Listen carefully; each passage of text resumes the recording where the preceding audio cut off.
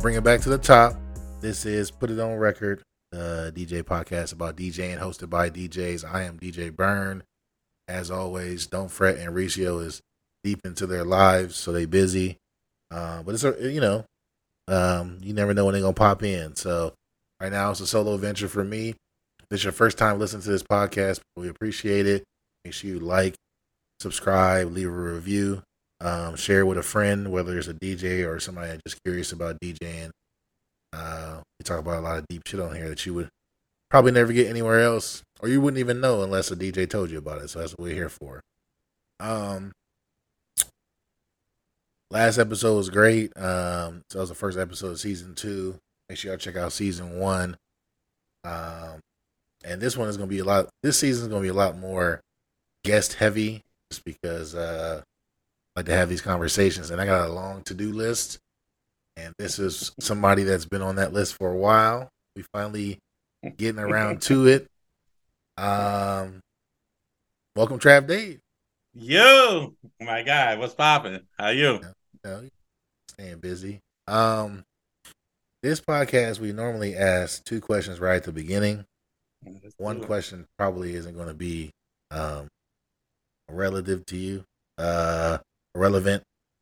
The first question is usually how you got your DJ name and what the original DJ name was. But since you just go by Trav Dave, I'm gonna ask you: did you ever, while you were younger, create another DJ name for yourself?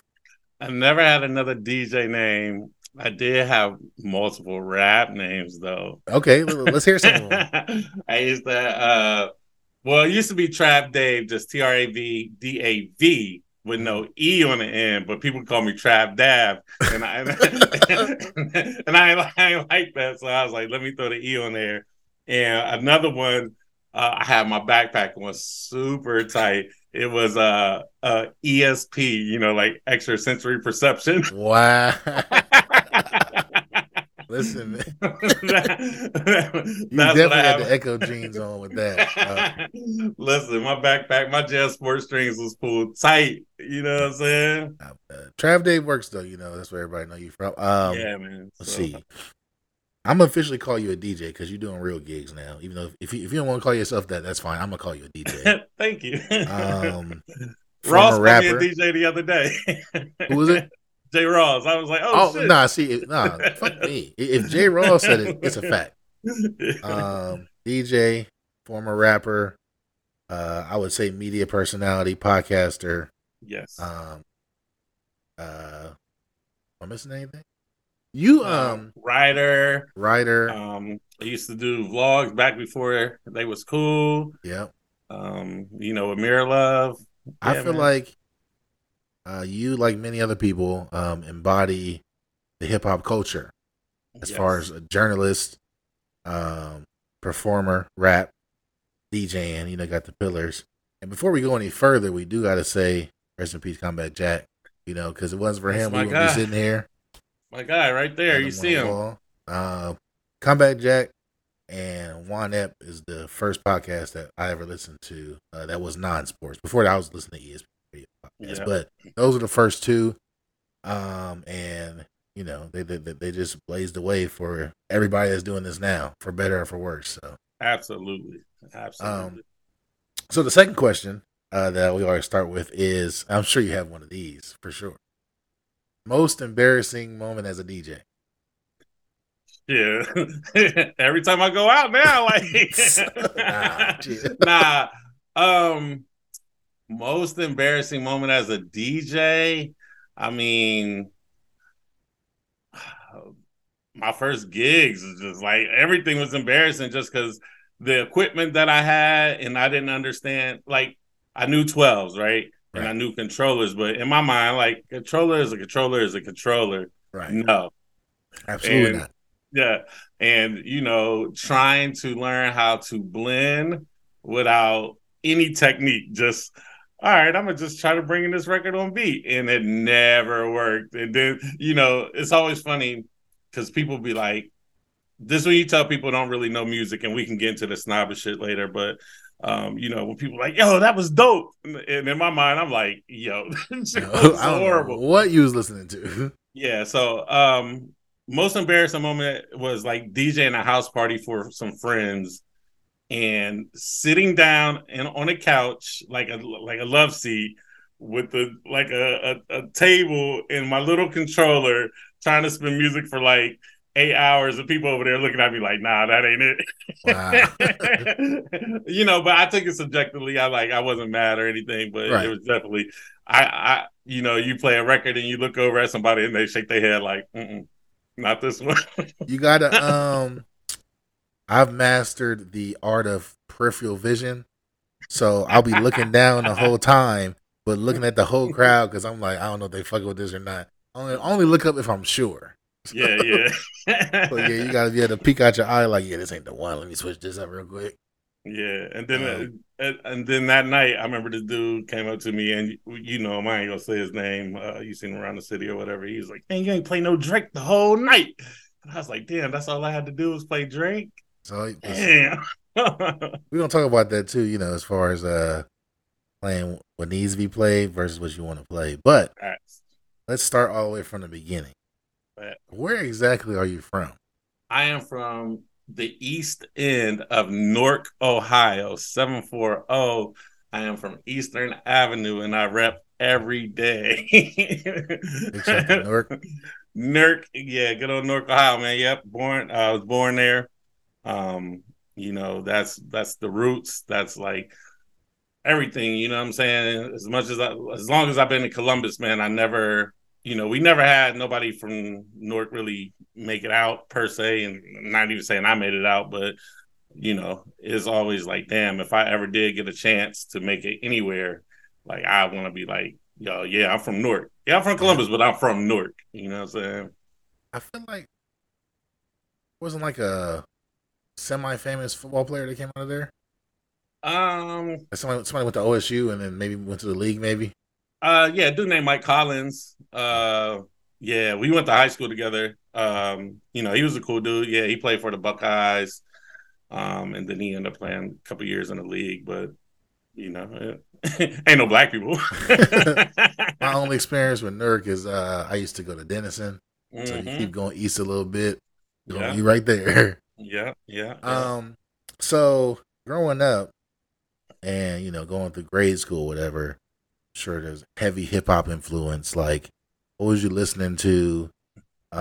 What was the music that shaped you in your teenage years? All right, so to paint the picture, and it's funny because I'm talking like a podcaster to a podcaster. I got two older brothers and an older sister, so I was the baby in the house. Music was everything to us growing up.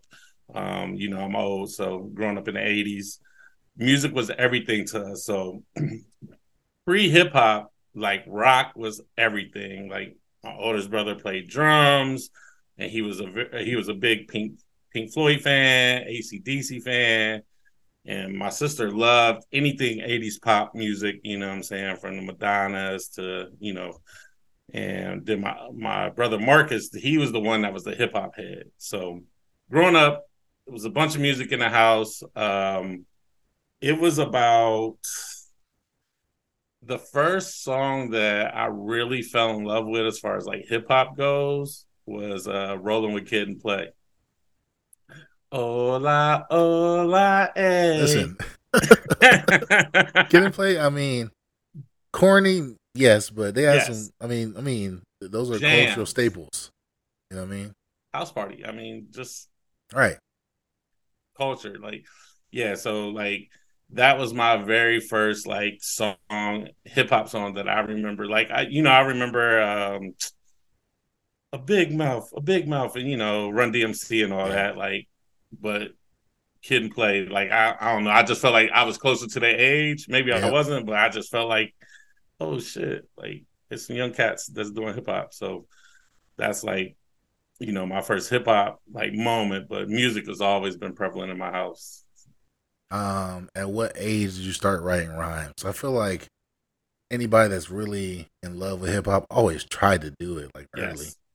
So it was more so like writing lyrics to songs that were already out. Like Uh, I definitely remember getting in trouble for writing the lyrics to the MCA song on the Menace to Society soundtrack, um, Straight Up Menace. Yep. Like I had wrote all the lyrics down, and my dad had found it and was like, "What the fuck? What are you doing?" You know what I'm saying? Yeah. Um, but believe it or not, the first time I'm like I'm gonna write a rap and memorize it was like in '99. Okay. Like I was late. Like I didn't rap through high school. Like, I always wanted to, but it was like I don't know nobody with no studio. And the around 98, 99 is when I was like, that's when I met Dion, and we can get into that whole story, but that's what really was like, oh, y'all local and y'all can rap. I could definitely do Right. Right. it. So yeah, So 99. Yeah. um being from the town that you're from, and this is before internet and streaming and all that, um would you say the music you were exposed to was very uh East Coast heavy, or was you exploring other regions? And the reason I ask, because you also went to the military, correct? I was also in the military. Um, so let me backtrack a little bit. When I was in Newark, when I lived in Newark, I had a friend named Brett Magwood. He lived in Columbus, but his family was in Newark. Right. So when we were kids, he used to take the Coda from Columbus to Newark. And Yeah. every time he came down to Newark, he would bring the Source magazine. Okay. Right. So that was like my thing. Like he would get off the bus, he would go to his aunt's house. You know, that's when everybody called the house phone, like, yo, I'm in town for the weekend. Bet Right. let's all link over at Brett's house, his aunt's house, and he'd be like, here, give me the Source, because he knew I would read it from front to back. I mean, every ad. Um, so that was a super huge influence on me. Also, with my older brothers, we had a cousin named Bruce. He played basketball for VCU. Okay. His favorite DJ was Red Alert. Mm. So from in the late '80s, he would bring back Red Alert tapes. Now to me, they were brand new. Right. They might have been a year old, 18 months old, but he used to get them from his friends in college. He would give them to my brother, then I would steal them, and that's how I definitely became like a super East Coast lyrical miracle spiritual Right. Right. Okay. type of dude, because that's all that was the biggest influence. The NWAs mattered, right? The Ice T's matter, but Right. I wasn't like heavy West Coast at all, strictly East Coast.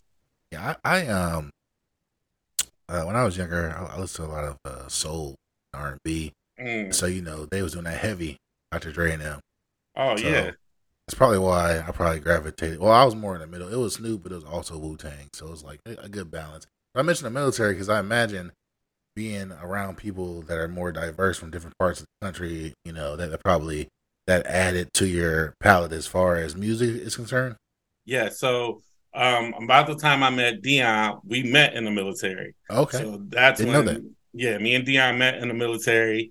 And that's when I realized like his group, the third, they rapped or whatever. And, he was telling me about Rashad having a record deal and all that. But when I was in the military around that same time, I'm meeting people from Arkansas. I'm meeting people from Pittsburgh. I'm meeting people from Texas. Like, and they're telling me like, you don't listen to UGK like that, and I'm like, hell no. They like, you Right. don't listen to 8 Ball MJG. I'm like, man, that shit trash. Like, they Right. can't rap, And the only thing, and like, I hated No Limit. So that whole No Limit era, like, my backpack was on, like they was trash. I thought Mia X was the dopest one Yeah. in No Limit because she was lyrical, but the rest I was like, that's trash. But yeah, man, like, when you meet people from Arkansas and they like can rap every single word to an 8 Ball MJG song, and you try to be like, man, this shit trash, but then you start thinking like, man, nah, this shit hard, low Right. key. They low You key know what I'm spitting. saying? They just say it different. You know what I'm Yeah. saying? So yeah, meeting people from the military definitely expand. Like, all right, there's a whole South region that I didn't really tap into, especially back then in like the late '90s. I was definitely like, nah, I ain't messing with it. But Right. then you learn to appreciate it. But I definitely had No Limit. I don't know how y'all did it. Yeah, it was beats. It was beats by the pound for sure. Like, and when they left, you could tell it Yeah, fell off for sure. yeah. Um, and, and mystical, but we don't know that. So you met Dion, Yeah, 99. yeah, The third. yeah. Uh, what was that experience like? All right, so it's a funny story, especially if you're around the Columbus area and you know about the Hip Hop Expo. So I went to the Hip Hop Expo with this dude named Kenny, and I'm gonna tell you a story about how I had some 12s and I gave them away. So Okay, yeah, it all falls together. So I went to the Hip Hop Expo with this dude named Kenny. He was an older cat. He's like, man, you should go. I remember seeing this group performing, and I'm like, everybody had on dog tags, right? But Rashad's dog tag was a little bit different. right, It was a little bit heavier and it had some diamonds in it. So I was really confused. Like, all right, right, why is his dog tag different? Anyway, they was performing and one of the dudes stage dive. His name is Blacksmith. But at the time I didn't know him. And in my mind, I'm thinking like, if this nigga would have stage dived on me, I would have beat his ass. like he's bugging out. So fast forward a couple months later, what I'm saying? Me and Dion, we finally meet in the military, and I'm like, oh, that was y'all performing at the Hip Hop Expo. And he like, yeah, we rap, and my dude got a record deal, and I'm like, nigga, all right, right. everybody, All right, yeah, all right. And I'm like, so play me some songs, and I remember he had like a Ultima, and he played me some songs, and you know how local rap sounded, right? Like right, niggas would pay $50 to get like a local beat in a local studio, and it sounded like terrible. right, I heard these songs, and I was like, "Ain't no way in the world these dudes from Columbus. Ain't no way. Like it can't can't be right." So he played me like 3 songs, and that's when I decided I was like, "These dudes can rap. I'm gonna rap." And Shy was in New York at the time, and I told Dion like, when he gets back from New York, I'm gonna have raps ready. And Dion's like, all right. Shy came back from New York. He brought him to the crib. I had like 17 raps, like wow, like just rapidy rap, man. And you know, eventually they taught me how to write songs and stuff like that. But I was like one of them 50 bar dudes, yep, memorize every line, like every line was a right. punchline. So, this story about the 12s, which I've heard, which I'm sure you're going to explain. Oh, First, geez. how like so? I mean, you're trying to rap. Uh, where'd you get a hold of these 1200? So the dude Kenny that I went to the hip hop expo with, him and his wife was getting a divorce. So she was like, "You got to get all your records and your equipment out of my house." So he like, "I don't want to put it in storage, bro. Can I put it in your mom's basement?" And I'm like, "Yeah, like shit, it is what it is." Like, Right.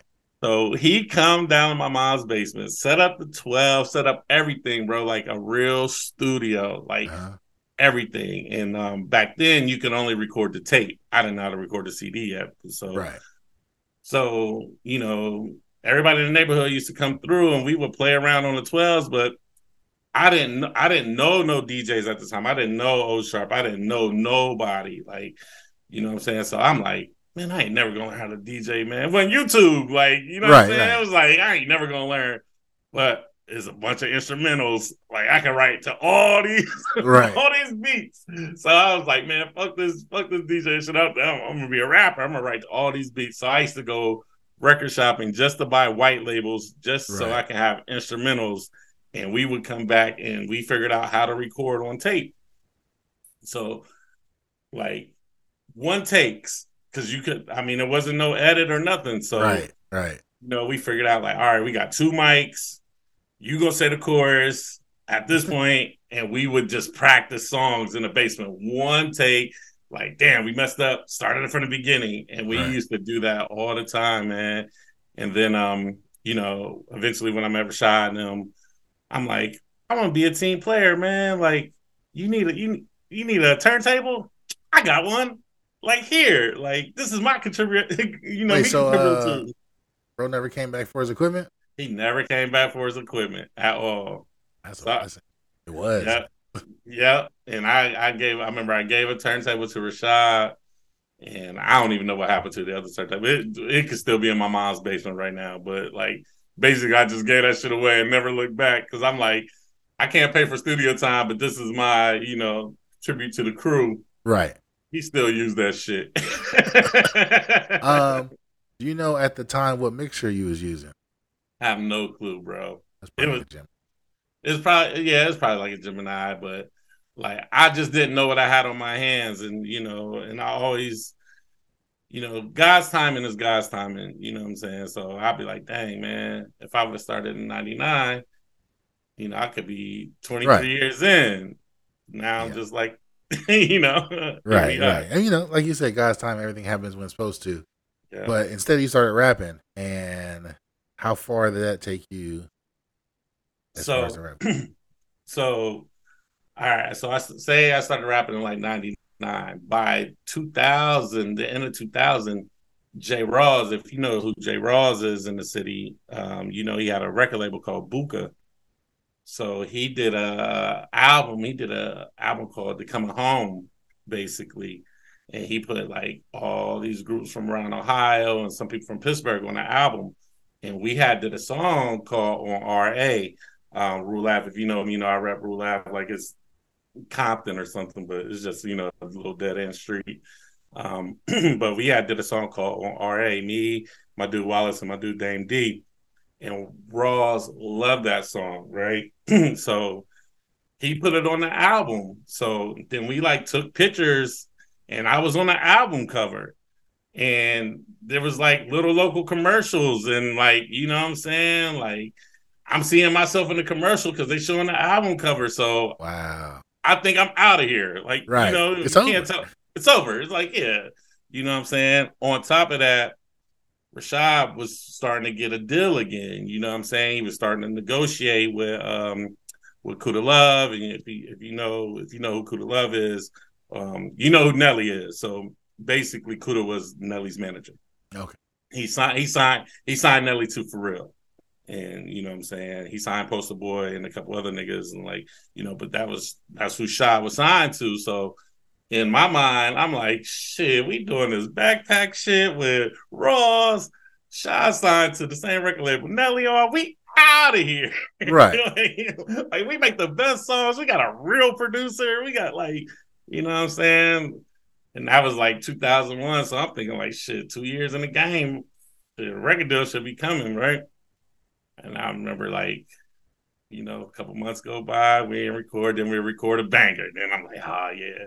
Yep. The moment that I really thought we were out of here, I was at Shad's house and he played me what is known now as My Favorite Drug by Styles P.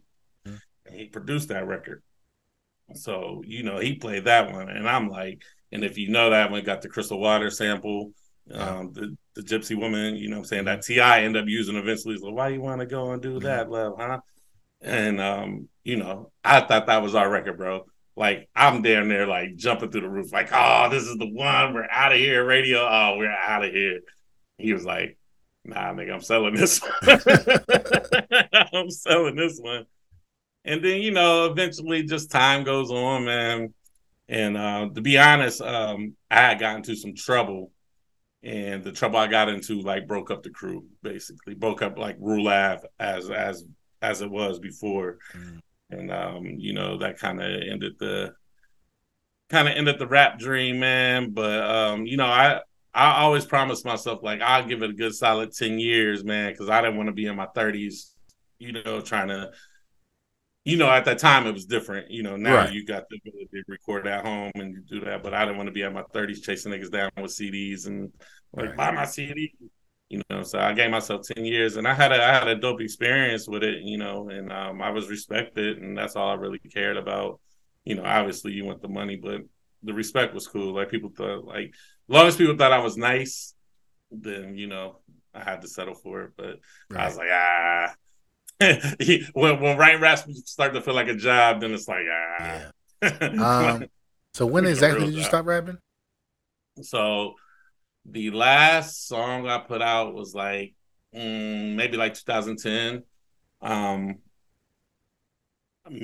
that's when like the beginning of the early stages of Twitter, when you still had like Z share links and stuff like that. Yep, yep. And me and my boy Freddie Mac, he lived in the DMV area, and a dude from the Bronx. We did a song together, man, and it sounds like cap when I say it now, man, but we was really like the first MCs, like rapidy rap niggas on Twitter to really get like over 1,000 downloads. Nice. And you know, back then it was still like everybody's still trying to figure the Twitter thing out, you Right, know, right. and so um that was probably it, man. We did it, and we got a good reaction, but you know, it just got like shit. I Yeah, gotta go to work today. I ain't.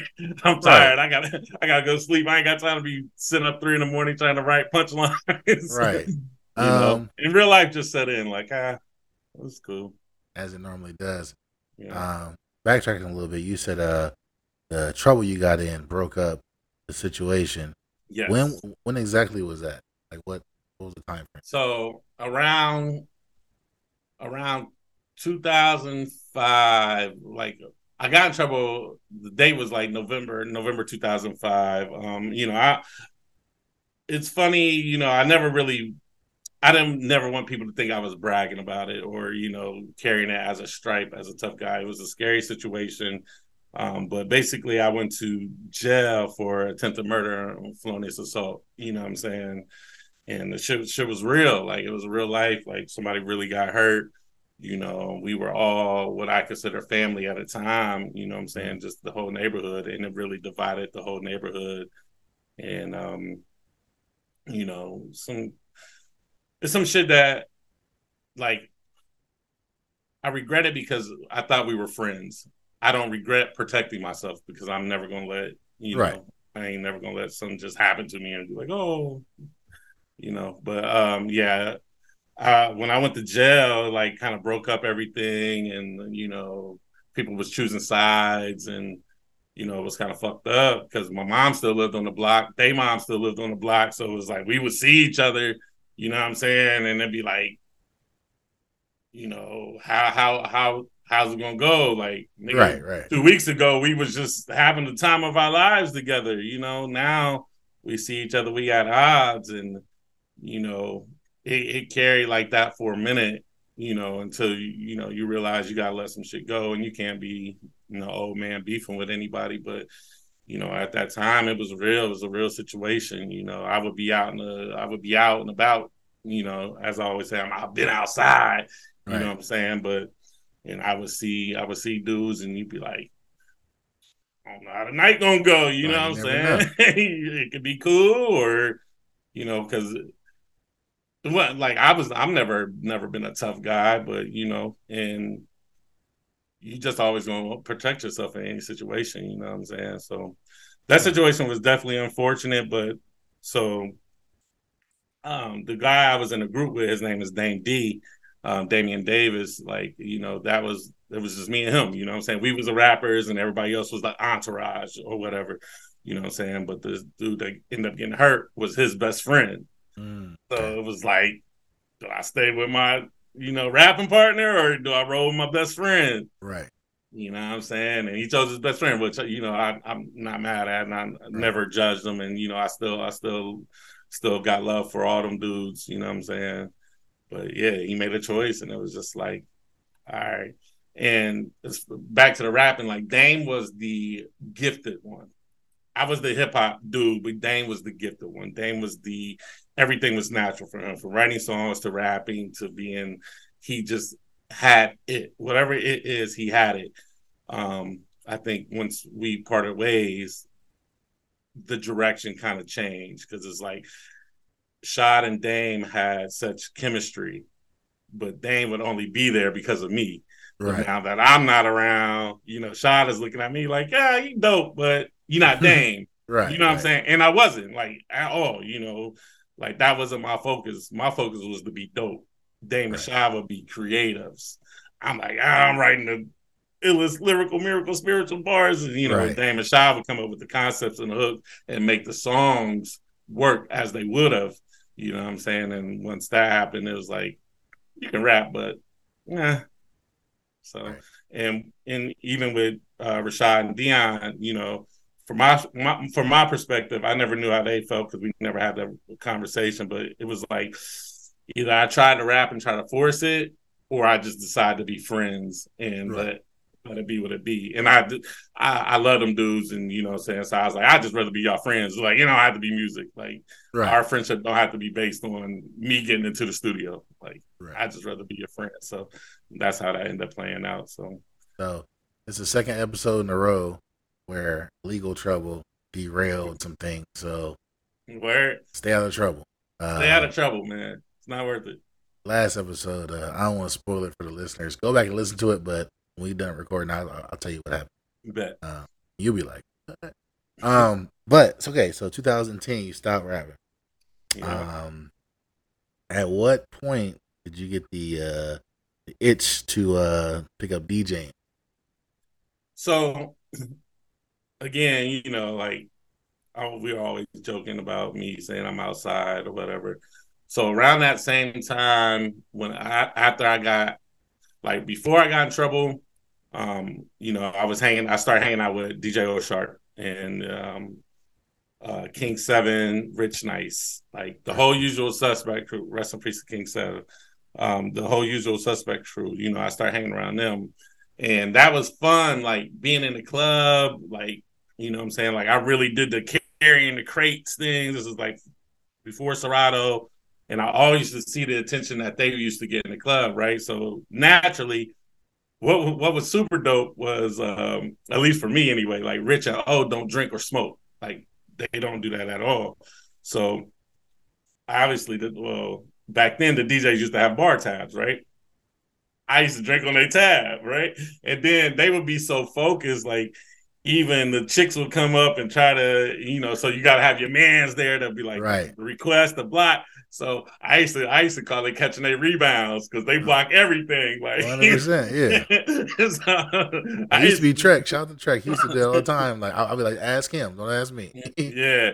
So I used to catch their rebounds. So after a while, just being around DJs, you get curious. Like, damn, can I do that? Or the feeling of breaking records, which me and you talked about plenty of times. The feeling of breaking records and like, damn, like, all right, we in the crib on a Thursday, we find a hot new record. We like, oh, this going crazy. We played on a Saturday, they get a light response. We played that next Saturday, everybody know it, but we made sure everybody know that we played it first. You know what I'm saying? So just watching them and being around them, man, it's like, damn, man. But then I was always scared because this is like they were so good at the time, and I was still the little homie. You know what I'm saying? Like I don't know, man. Like I just kick it. You Yeah. know what I'm saying? And then this is gonna sound funny. And Ross definitely don't remember this, but I remember having a conversation with Ross, and he was just like, "Man, it's too many DJs, man, and they ain't good." And I didn't want to be whack, so I was like, "I ain't gonna DJ, man, because Right. shit." I don't want to be considered, what he was talking about. Knowing what I know now, I'd have just been like, nigga, I'll do whatever I want to do. Like, but Right. I was so influenced by them, like, nah, I don't want to be whack. Like, so I ain't even gonna start. Right. But like I always hung around DJs, man. As you know, I say it to you in your face, I say it behind your back, I say it to anybody. Like when Burn is DJing, I'm gonna come and stand by Burn because he's dope. And I know he's gonna play some shit for me and him. It might be early, it might be late, but he gonna look at me. He gonna play a record that I know is gonna be like, yep. And then he gonna get back to y'all because we know y'all need y'all. But he gonna play some shit strictly for us. And every time I see you DJ, bro, like I'm gonna come right to the booth and I'm gonna post up for at least half hour, 45 minutes, just Yeah. because I want to see you get busy. You know what I'm saying? And that's how I always been with DJs, like from Boog to Dami to Crate to all around the city, man. You catch me in a spot, I'm gonna go stand by the DJ because one, I love the music. Two, I want to see you get busy. And three, I'm trying to steal from you. So I want to take a quick break in the middle of this interview to say that our niggas don't break records no more. And I broke Tia Corinne, Freaky T in Columbus, but that's nobody a playing that Fendi. shit before me. That is a Fendi. And now That when you is play it, all everybody on, like, listen. Who did that? I did that. But anyways, so real quick, I'm always going to champion Burn. I know people, you know, may feel some type of way. Listen, this is my guy, and I'm always going to champion him. And I think he's dope. And it ain't because we on camera. I send him a message off camera to just strictly to him, not the group chat. I tell him I think Burn is dope personally, and if you feel different, you know what I'm saying, battle the nigga. That's all I gotta say. I Because mean, I seen what he did. When we say what you say about got party of the year 5 years in a row. bro, listen. What they give you? You see the What they plaque? get, I We see the platinum in plaque. the culture. You know what I mean? So Nah. that's my stance on it, man. I think you're dope, bro. So I'm And I always appreciate that. cheerleader. And I was listening to a Davies interview. I don't, not less about Davies and the fact that somebody I was interviewing him said that Definitely less about Davies. they said toxic humility is a thing, and so you can be so humbled as like I'm just. And I used to, I want to say for the past 4 years, people be like, "Oh, you dope." I'm like, I'm trying, I'm just thinking that clock ain't like y'all. But no more of that in 2023. Fuck that. Like I'm about to, like there's a balance. I don't want to be a dickhead about it, but also I'm not gonna, take less than what I deserve. But this you ain't ain't gotta about dim me. your light. Nah, Yeah, it I'm not ain't. dimming my light. But you ain't gotta dim your light. And I'm trying to learn to get there as far as like saying I'm a DJ. Yeah. I mean, well, I don't know about anything else. You did a set at Orange Soda and people enjoyed it. And not just the people that knew you, like people that was there, like, okay, whoever this is, he doing his thing. And that's when you really made it, because your people gonna lie to you, unfortunately. You know what I mean? They are. They're gonna lie to you. They're gonna say you're dope, and you even know, like we were just talking about that earlier. Like that transition was not dope. You're lying to me, but that's okay. When it be a stranger walk in, they probably won't say nothing to you. But like they in their seat doing this, like even that, like they might not get up and dance, but if they dance in their seat and somebody you don't know, that's all the validation you need for real. Yeah. So we still haven't got to where you actually decided to pursue DJing. When exactly did that happen? So, fast forwarding, I had a corporate job. Obviously, the pandemic hit. We all know that story. I blame the universe with the death of my guy Kobe Bryant, which you can probably see. After Kobe died, the whole world went to shit. But I ended up getting laid off around my birthday, which is so crazy. So my birthday's in March. Ended up getting laid off like 2 days before my birthday. So it was like, damn, what am I going to do with this time? Because I'm gonna keep it a buck, and most niggas don't. But that unemployment lick was hitting. I ain't gonna lie. Like I was working for a company that fortunately didn't lay anybody off, and they lost millions keeping everybody employed. But that, and people was making way more on unemployment. I'm like, man, I want to sit at the crib too. I was living it up. So, and we couldn't go outside, so it was like shit every week. I was just stacking. But anyway, so DJ Reese 2.0, you know what I'm saying? I'm like, man, like what should I do? Like, man, we was already doing podcasts and shit like that. You know what I'm saying? And we didn't even have that conversation yet, but we was already doing podcasts. And I'm like, damn, what else can I do, man? We just, I'm just sitting around the crib, and somebody might have mentioned like DJ, and I'm like, yup, this is my time right now. I got all this time to learn.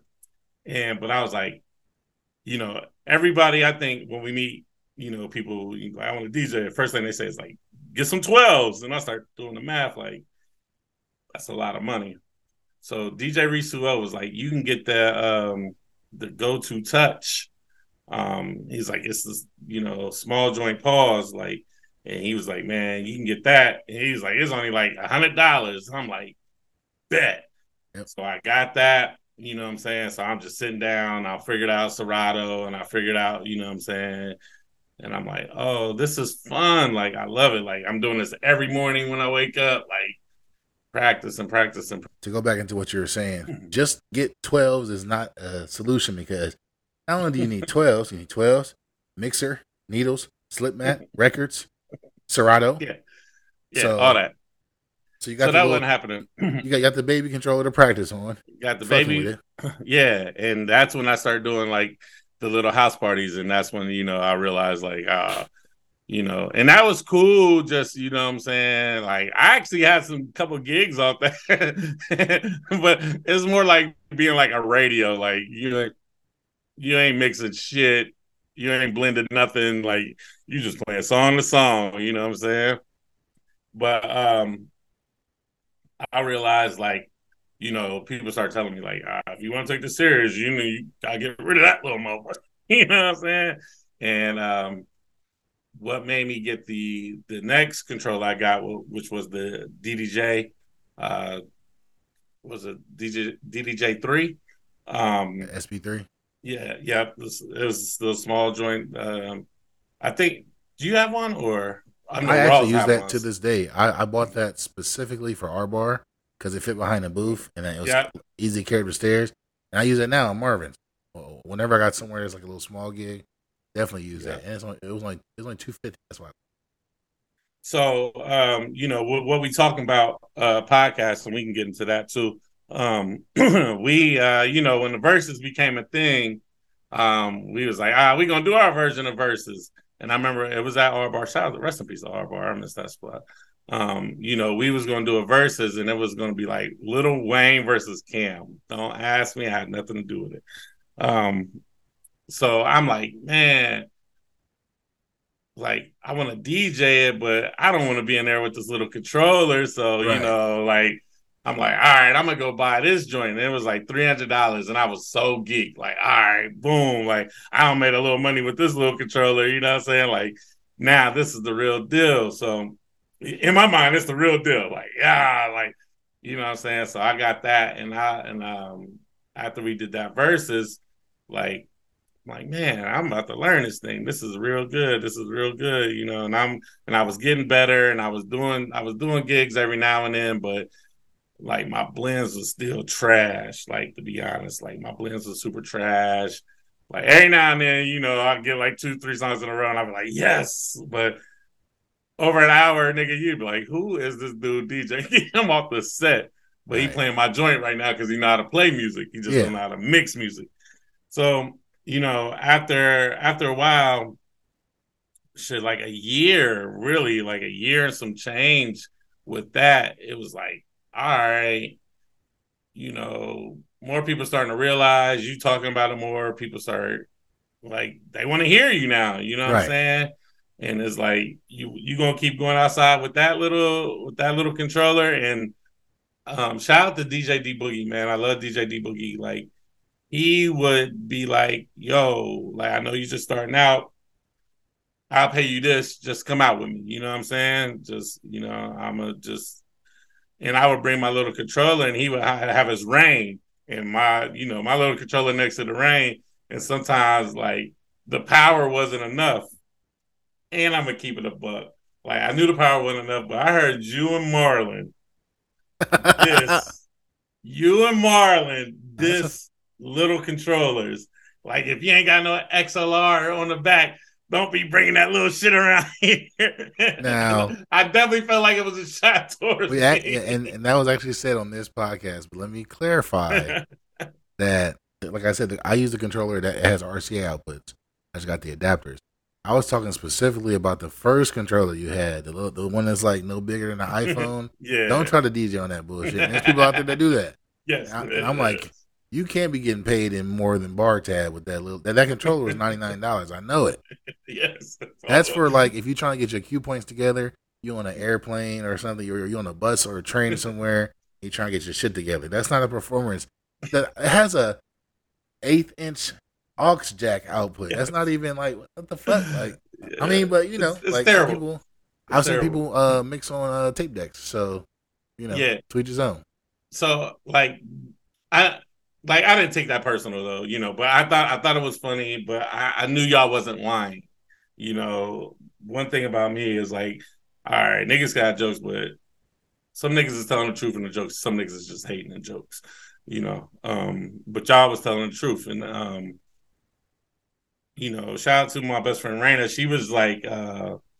She's like, bro, you gotta step it up. If you really want to do this, like like people want to hear you, like you got to step it up. Like I don't want to hear no excuses. So we had went to Guitar Center.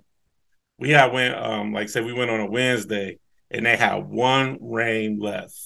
Mm. And I was like, man, I don't know, blah blah blah. And we worked out the terms, and I was like, I don't know, and I didn't get it that day. And we walked out of there, and she looked at me like, oh, you really don't want to do this, like, like because you would go get it.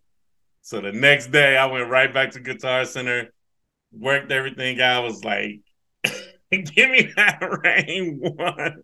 Like, I want to be official, bro. I want to be official. So, ended up getting the rain one. I mean, it definitely worked that orange soda. And that controller, as we get into DJ talk, is Yeah, the best of both worlds. It's a controller. You got the moving platters. It's not 12-inch platters, but it's 7-inch. yeah, So yeah. pause. It's like 7.5. yeah. Good So pause. Good it's pause. similar. Get the I think it's the best of both worlds, and Rain makes solid equipment. I think more Are you a so. Pioneer guy? I'm a whatever works guy. Primarily Pioneer, but I got the Rain 72 mixer for the crib, and Okay. it's really just I feel like Rain um equipment is a little more solid. The Pioneer like the sound card and the effects sound better. I remember when I bought the S9, I put it on my story. Immediately after that, D Boogie was like, "Why you get that one?" I was like, "I don't. I just like, should I got something else?" He's like, "I was just because I think he had the Rain 62." Yeah. But I mean, Crate used to use a Behringer 4 channel that looked like the Pioneer one, but it wasn't. And Mm, If Crate make this shit work, it works. And facts. he's well researched. I do want to rewind a little bit. Real quick, since I feel like the rain, for performance for scratching, I feel like the rain is super dope. I feel like it's more of a performance Yeah, controller than a Pioneer. I feel like Pioneer is a I'm gonna do DJ gigs yeah, performance that way. But if you're like doing tricks and if yeah, you're doing turntablism, I feel like the rain is better that way. Me yeah. personally, And they got the full size joints too. yes. Those are super heavy, and I've heard too many people. Shout out to DJ Drew, Corey Grand. Too many people have problems with them. So Mm, I've never heard anybody say anything bad about any other DJ equipment. But when I bring those up, about half the people I know that got them got problems with them. So I damn. would never get them just based off that. Yeah. But like I said, I do want to rewind and say, ask as you were coming up before you started DJing. You named a lot of DJs. I'm gonna put you on the spot. Who's the best out of all in the club? In the club. So in the club, there's levels, right? Right. In the club, my favorite DJ to listen to, and the reason why, and I tell him to his face, and then I'll tell it to the world, is DJ Mr. King. Oh, okay. The reason why King is my favorite because he's going to play records that I don't know or I didn't listen to on a regular. And I see the reaction as we always joke in, other group chat is about my South bag is limited. Like, Yeah. because as we talked about earlier, I was super East Coast head. Right. Um, King can play them deep down south records that go Yep. crazy, where, say Rich or O's, they're more East Coast like me. So I know all those records, like, what I'm saying? Right. But King is probably my favorite DJ as far as like I know I'm gonna hear some shit I ain't never heard. on some club shit, like, you know what I'm Right. saying? And I love that. That Um, from that era, my favorite DJ by far is Rich Nice. I feel like oh he could do it all. He talk on the mic, he play the records, new shit, old shit, reggae. You know what I mean? Like, and super nice guy, and that just adds all to it. yeah, Rich is amazing. I still talk to Rich. He don't even live in Ohio no more. But I still talk to Rich, and shameless plug for Rich. He do Twitch and he still DJ on Twitch. Like, he got a schedule, you know what I'm saying? And now, like, I'm DJing, like, yo, we gotta get you right. You Oh, know what I'm saying? Gotta get you right. But yeah, um, Rich here is amazing. I think him being from being from Queens always helped in the early stages, but he definitely is a well-rounded DJ for sure, and somebody I look up to and admire. I was just gonna say, I was gonna mention the Twitch thing because I've said time and time again, I can't DJ for the chat. I gotta see live reaction. I gotta see people. Yeah, Um, and he like he's so present on there that I would come in the Twitch, say what's yeah, up. He shout me out, and based yeah, off of that, people would follow me on Twitch. I'm like, I don't think I know expectations, but I yeah. appreciate it. So yeah, Get you so playing some video games, huh? right, like you watch me play Call of Duty, like come on over. Like I need to take the DJ off my name on Twitch, but I mean I tried it, I just can't. Yeah, shout out to everybody that. There's so many people. Like if you go on Twitch and click music and click DJ, there's so many people on there really doing it and like getting crowd reaction and like and not even like quote unquote famous DJs, but like people I've never heard of. Yeah. With 100, 200, 300 people there watching them, and salute to them. I did want to talk about before we get into more DJ shit, what we talking about and the Yes. beginning of that. So how did you get into podcasting and let's talk about what we talked All right. So podcasting back in 2007, um, it was me, Rich, O, Sev, and Don Dixon. Um, we had a podcast on Podomatic. Now I don't know if you remember Podomatic. So about. shout out to Funk Master Flex. I gotta say that because he was the first person we seen with a Podomatic because he used to record his 4th of July holiday shows. You know what I'm saying? And he would put them on Podomatic. So, O did the research. Got to give O his props on that. He did the research and figure out what Podomatic was. Uh, So I think in the mid 2000s, DJs was still trying to get on the radio. Like that was get on the radio, blah yeah, blah blah. So we came up with Full Blast Radio, fullblastradio.com, and we recorded podcasts. You know what I'm saying? And we used to do. We treated it like a radio show. Like, all right, this is going to be a segment. Like, Trav, you're going to have your own segment. Rich, you're going to have your own segment. Seb, you know what I'm saying, and so forth. And we did that for a minute. Now, at the same time, Dez and his man um, had no bullshit radio. yeah, You know what I'm saying? And Craig, that was his name, Dez and Craig. So they had no bullshit radio. So that was going on around the same time. So after that kind of died, um, everybody started doing radio shows like the Pulse Radio Show. mm-hmm. Rich started a Pulse Radio Show, and I think there's a couple other ones, but Rich always used to ask me like, "Yo, you need to be on Pulse Radio. You need to be on Pulse Radio." And in my mind, I'm thinking like, how can I tell Burn to tune in Tuesday at 6 p.m. to 8 p.m.? Like, what if they got to go to the doctor? What if he got to go to the grocery store? Right, Like, right, he ain't got time to sit at home and just listen to me talk. right, So I kept telling Rich, like, bro, the only way I do it is if we do a podcast. Mind you, at this time, like you said, Juan Ep and Combat Jack was popping. And I'm like in love, like, oh, these are like I found my tribe. You know what I'm saying? So listening to Juan Ep and Combat Jack, you know what I'm saying? I'm like, bro, there's the only way I do it if I can record and put it out whenever I wanted to. Because my theory was I want people to listen to it at 1 p.m. and I want people to listen to it at 1 a.m. right. So finally convinced Rich, like, yo, like let's do a hip hop. Let's talk music. This is what we do. What we do today. You know what I'm saying? And we started the B side. So, Mm-hmm. you know what I'm saying? Obviously, it's a play on records, obviously, the B side of a record. So, it was me, Rich, and Will Pounder in the beginning. Over the years, the B side changed. We had like the B side, we had the R&B side, we had the sports show. Right. And in my mind, I'm thinking like a conglomerate. Like, yeah, we're gonna be a business. Everybody got their own show.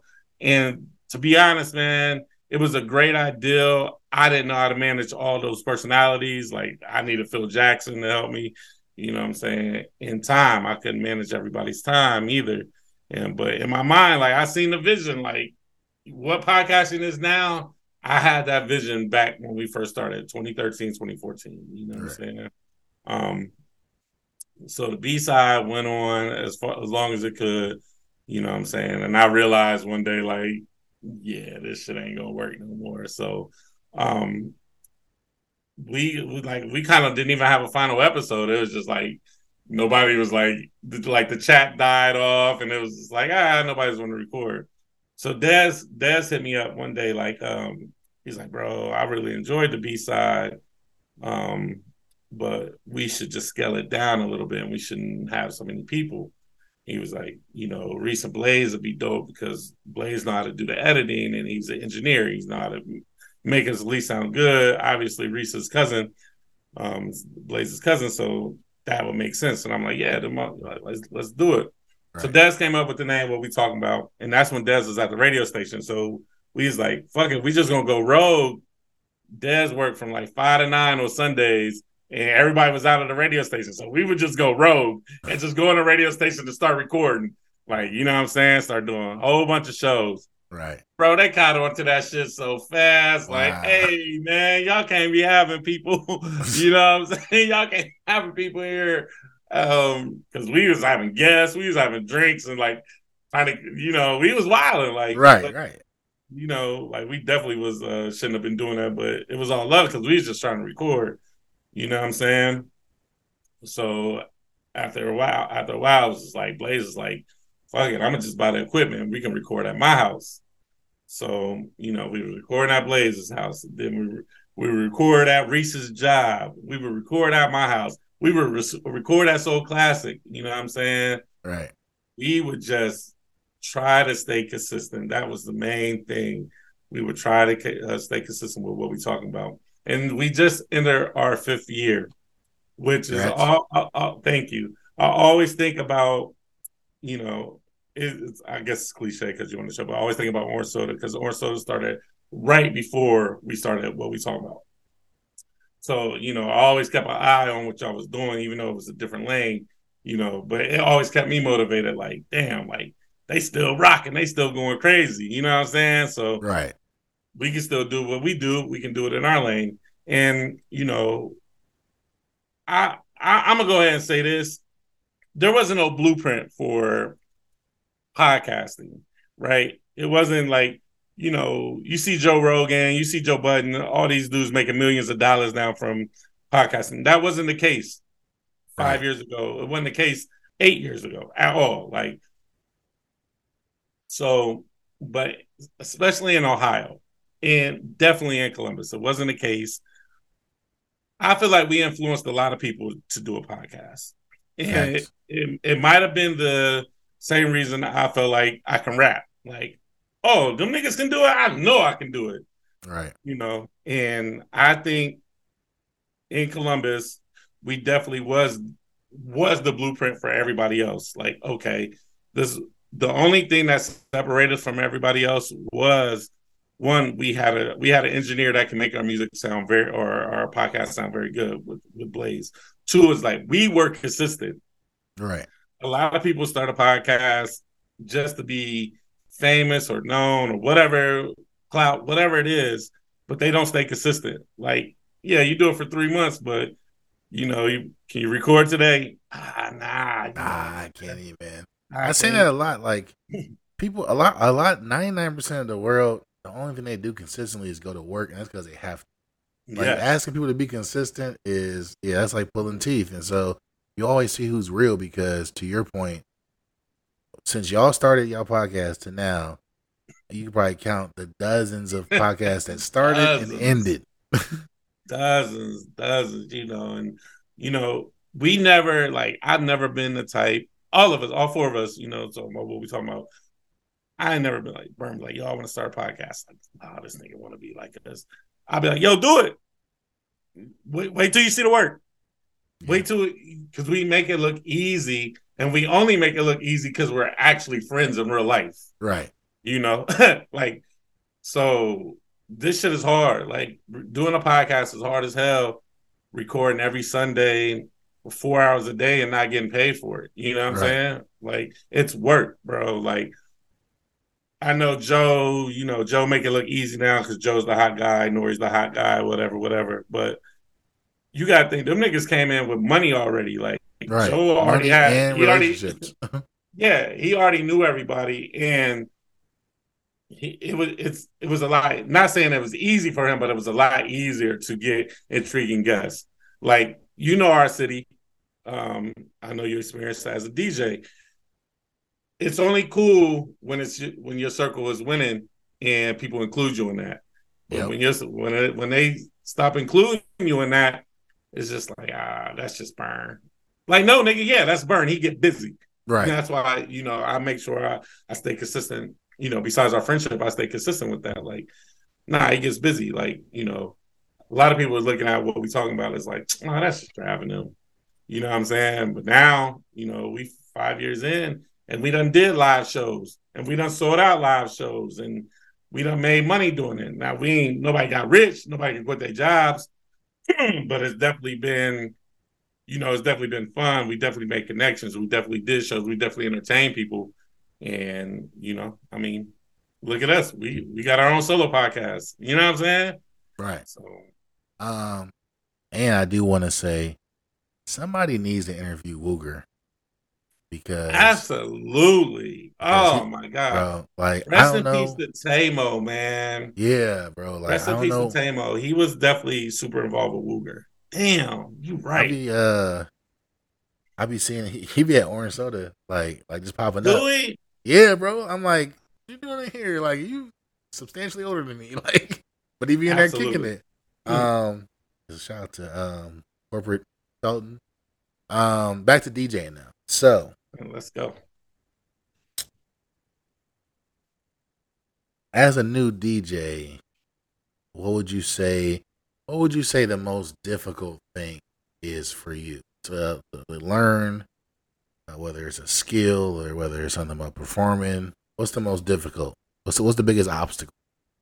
The biggest obstacle now, like at this point in time, the biggest obstacle is knowing all the music. Yeah. It's so hard just because, like, we got lives, bro. Like, I work a 9 to 5. I got kids. Like, I got life. You know what I'm saying? I don't have time to sit with records like I once did. A million songs come out every Friday, bro. Right. It's hard to, the songs that sneak through, you know what I'm saying? We know, like, or when you catch a record that you like and you break it, but you did, that's few and far between, man, because there's so many records, bro. Like, Right. The F and F record, like, oh yeah, that's an easy record to play because it ended up blowing up. But I bet she got some more gems that's just as tough. Right. We just That's not list haven't to. got to them yet. So that's hard. Also, what's hard from a technical standpoint, learning as a new DJ, I'm learning how to blend, and I'm getting very good at it. But blending to make it make sense. So, like, all right, say there's an 8 bar count, right? Right. Say you start blending at the 6 bar, you low key going, you gonna clash the words sometimes. You know what I'm Yep. saying? Or say there's say you loop a 4 bar intro because you're trying to get it right, Right. and then you on beat and everything, and you push that fader over, but the words don't start for two more bars. So it's like that 2 bars are I just was like, instrumental, like, and well, I that's did when I hit my sound effects. Like, right. Hit a couple of you know what I'm them. saying? Yeah, until the verse start. And timing, bro. Timing is because you could be a split second off, and if I'm a split second off and Oh, it's you gonna be walk trash. in, you're gonna be like, Yeah, oh shit, y'all, I'm gonna get me a drink and I'm out of here because I'm not about to listen to this. right. So timing is what I'm practicing now. And DJ Pastu said this to me. He's like, practice, bro. You gotta practice, whether you in front of 2 people at your crib or 200 people outside. He's like, you got to practice, bro. Like, you think just because you got the equipment and you can go outside and DJ, like, nah, bro. He's like, you Yeah, got to bro. practice. So I'm practicing timing. Timing is real important right now. Even we talked about this on the last episode. As a DJ now, you might agree. You listen to music differently. When new music come out, you can't even low key enjoy it because you're thinking like, where can I play this at, Yeah. or where would I cut this off at, or oh this don't really work for the club. And like you said, like I always bring this up because this really annoyed me when I saw it. Back in the day, a certain DJ, oh, I'm sure he's not the only one, would get online on Fridays and be like, "Oh, what new songs y'all like?" Like, no, that's your job. Like, you supposed to go through this music, be like, "Oh, this was hot. This what y'all want to hear." Not like, "Oh, what y'all like off this project so I can play it." Like, bro, like what? No, You the like DJ, DJ D Boogie always tells me, and I ask him all the time, yo, I'm gonna give you my hard drive so I can get some music. I ain't giving you no old shit. You go back and you go find that shit on your own. right? I give you the new shit. I don't give a fuck about that. Nigga, I built my library up over all these. I'm not giving you none of that. He said every time, bro, with a straight face, like, and I ask him every other week too, like, yo, he'd be like, nope.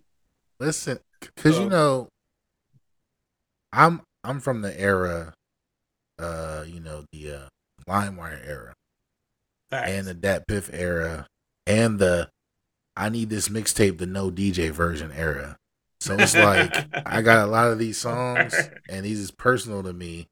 Some of the ones I remember, why like the fabulous "There's No Competition" without DJ Drama. I was like, oh, I got that Man, now, so I can play these joints without him screaming over it. yeah, Um, and it took me a long time to find this stuff, so I'm not just gonna just give it to you. yeah. Like people used to ask me all the time, like, where you get your music from? Google. Just like you better work it out. Like, and this is back when you can just type in Google like Gucci Man Media Fire, and you get hella links. Like, just Yeah, go find it like I did. And I imagine, I mean, it's just like records or stuff. You know, it's records is something tangible. Like, I found this record, so why would I just give it to you? yeah, yeah. Um, So the amount of music is definitely overwhelming. Um, I'm gonna keep it real. You know, it's a kind of a struggle for me too as a new DJ. Um, my friends, because the type of music, and when I say my friends, I'm talking about what we talking about. Type of music is that we all like. We all like different music. You know what I'm saying? So it's like sometimes I think like, damn, what if a million them are in the crowd? Like, what would I play for them? Like, you know, Reese Reese likes Rick Ross and something like that. Like, damn, if Reese walk in the room, what kind of record can I play for right, South Bag? And I'm thinking like, damn, there's a million people like Dez, like where to us, we like what we like. You know right, what the music we like. So it's just like trying to find a balance to play for the crowd, but still play it good because you still gotta play the records good, right? right. So that's something I'm learning too, how to find that balance of like we like FNF, that's easy, but then there's some deep cut Gucci records that I'm like, bro, I hated that shit. Like, I'm you know what I'm saying? to be honest. How can I say this? I would say maybe like 80% of the music I play in the club, I don't personally like. Yeah, But I can't even say that because I like what it do in the club. So when I'm like, I get a perfect example, real Boston Richie. Have you ever heard any of his songs? I don't know who that is at Yeah, so all. you don't even know who it is, but somebody signed a free band, so he got a couple songs with Future, Lil Durk, and I'm like, who the fuck is this? But then I play it in the club, and I see what it do, and I got that memory. So when I play it at the gym, I'm picturing me playing it at the club, and it gives me energized and gives me energy. So because of that, Yeah, I fuck with him now, and now I'm like, let me go see what else he got because he probably got some other stuff I need to play. So I found the Future record first. I saw he had a song with Dirk, and people love Dirk. So I'm like, let me play this in the club next, see what it do. It went crazy, and so now that's another song I can put in my library. So that's just how music discovery goes for real. I think some we got that records shit. like who me? Yeah, I think we, Who my internet or your? I think I, it ain't mine. all right, It might be mine. all right, okay, let's go. You about to say? um, do you ever play a song without really knowing it though? Like, you know what I'm saying? No. Like I don't know this record at all, but I don't download it. Like, do you use Title, for example? Yeah, I use Title, and I think the last time me and you talked, or when I was on your podcast, we got to talk about that too. Um, I famously said I never use headphones. I now use headphones because if I get some off Title, not only if I'm not too familiar with it and I ain't got no cue point set, I need to know when to bring it in. But if it's something I've Yeah, never heard, like somebody asked me for some Bad Bunny, I'm like, I need to listen to this a little bit to see where I'm about to play it, and then I'll go ahead and play it. But very rarely do I play songs like that I don't like. I would say it's maybe once every 3 months. So I'll play a song that really. I've never heard before. So the reason why I asked, like, with Title, right? Say you download like a playlist, like hottest songs of in the 2022. Right. Now, there's gonna be 130 songs in that playlist. Nigga, about 120 I probably never even went to. You know what I'm saying? But in my mind, I'm like, shit, if it's on the hottest, somebody like it. And I definitely been in like, say, like a HQ or something early, and I'm like, I'm going to play this record and see long as you tell me if this is good or bad, but I'm like, long as the beat drop on the one, like I'm gonna play it. But like if it's like instruments and I can't find the one like right off rip, I'll probably be like, no, I'll find out. I'll go to another So one. here's what I would do in that scenario. Uh, let's say title, playlist, whatever. 130 songs on it, right? I'm gonna first look at the songs I know. Okay, I know these. Second, I'm gonna look at the songs I don't know, but I might know the artist. Like, all right, Yeah. these might be checking out. And then the rest of them, like I don't know the art. Like prime example is the viral hits playlist because that's all the stuff that's hot Yes. on TikTok, and I have that for younger crowds and high school gigs. But Yeah. what I'll do is before I go DJ anywhere, I'll sit down and at least skim the playlist, like 10 seconds each song, and be like, "Is this hot? It's got a hot beat. This is terrible. No, I'm not playing this. This ain't even rap. I'm not playing that." So yeah, Yes. I'm doing that beforehand. The same way, like on Fridays or or excuse me, Tuesdays, when the albums used to come out or it would leak, Yeah. I put all the MP3s in the playlist and go through them real quick. Like, all right, I would probably play this, maybe this, the rest of this, nah. I'll put that in a separate crate. So you definitely want to screen the songs beforehand. I would never just go in somewhere blind and be like, unless it's a gig where I'm just slamming records. I'm not mixing like I got an 80s pop folder for like 50 year old gigs Yeah. with Yeah. white people, and I'm just gonna I'm gonna just play whatever, like because they don't care about mixing or nothing. They they want to don't. hear the hits. So okay, And I learned recently, and I'm sure we talk about it, but I learned recently a lot of people don't care about mixing. Like they just want to hear a record. They just want to. They and that's a shame. like. I literally had a nigga tell me like, I'd rather DJ just slam a record than mix it. Like, I don't want to hear this song with no other beat. Like, just drop it. Like, and I was like, You know, and I'm like, damn, dude. A lot of people think like that, and I think in Columbus, a lot of people do think like that, man. I think we could talk about the culture of Columbus. I think a lot of people like music, but they don't love music, and and they don't understand it to like technically. They just like the way it makes them feel. Like right, I heard three songs I like tonight. Like I was lit. Like man, I took you on a journey, bro. Like nigga, this shit was fire. Like you know what I'm saying. But as long as they heard they F-O-E-E, what nigga, they good. Like right. It trash ass internet. yeah, the internet is fucking this whole interview up, and that's sad because we were just started about to talk about Columbus culture. Not on Wi-Fi, right in. It keeps saying like your internet. They keep popping up on your screen, not mine. Now that's you because it's not popping up on mine at all. You know what? Like,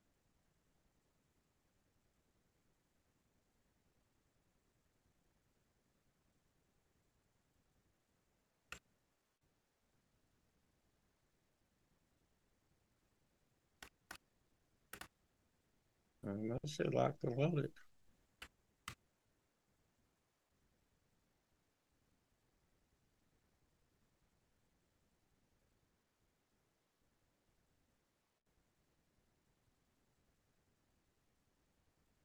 all right, I think it's all right. Maybe. All right. Well, um, two last things I want to touch on actually. Bet. Um, Pause. Yeah. yeah. Oh, is talk about needle to the groove. All right, bet. So, Needle to the Groove was started um because I needed something else besides what we talking about. You know what I'm saying? Like, um, what we talking about is like I love it to death is definitely my foundation. It's just a lot of just a lot of the daily topics, the weekly topics. I don't really give a fuck about. You know what I'm saying? It's fun talking it with my niggas, but like I don't really give a fuck about Tory and Megan like situation. I don't. You know, whatever the case be. I don't really like. I engage because I'm part of a team and I want to make it. I want to make it dope. But Right. me personally, like I'd rather talk music. Like I normally would with anything else. So Needle to the Groove was started with that. Um, I was jaded. I'm jaded by not making it as a rapper, as silly as that sounds. So I didn't want to talk to rappers. Like, I still kind of don't want to talk to rappers. And I know that's kind of like might be eliminating, a fan base or something, but that's just the way I feel. Like, I want to talk to DJs. I want to talk to producers. Now, if you're a creative and you happen to rap, that's fine. Like, Right. as long as you're just like, I just rap. Like, nah, like, I'd rather talk to behind the scenes people.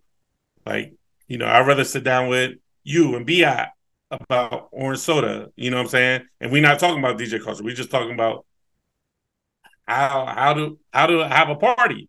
Right. Do people? I'd rather have those type of conversations. So Needle to the Groove gives me the freedom to do that. Um, but with my interest growing in DJing, I'm like, shit, I'm gonna talk to all the DJ friends and just try to pick their brain and try to learn more. You know what I'm saying? See what I can take from our conversations and apply it to a skill that I'm trying to learn. And that was the plan with Needle to the Groove. When I first started it, I didn't even have a name. It was just me and Otis having a conversation and recorded it. And then a couple days later, I just thought of a name like Needle to the Groove, and I was trying to think where I heard it from, and it comes from a Stevie Wonder song. You know what I'm saying?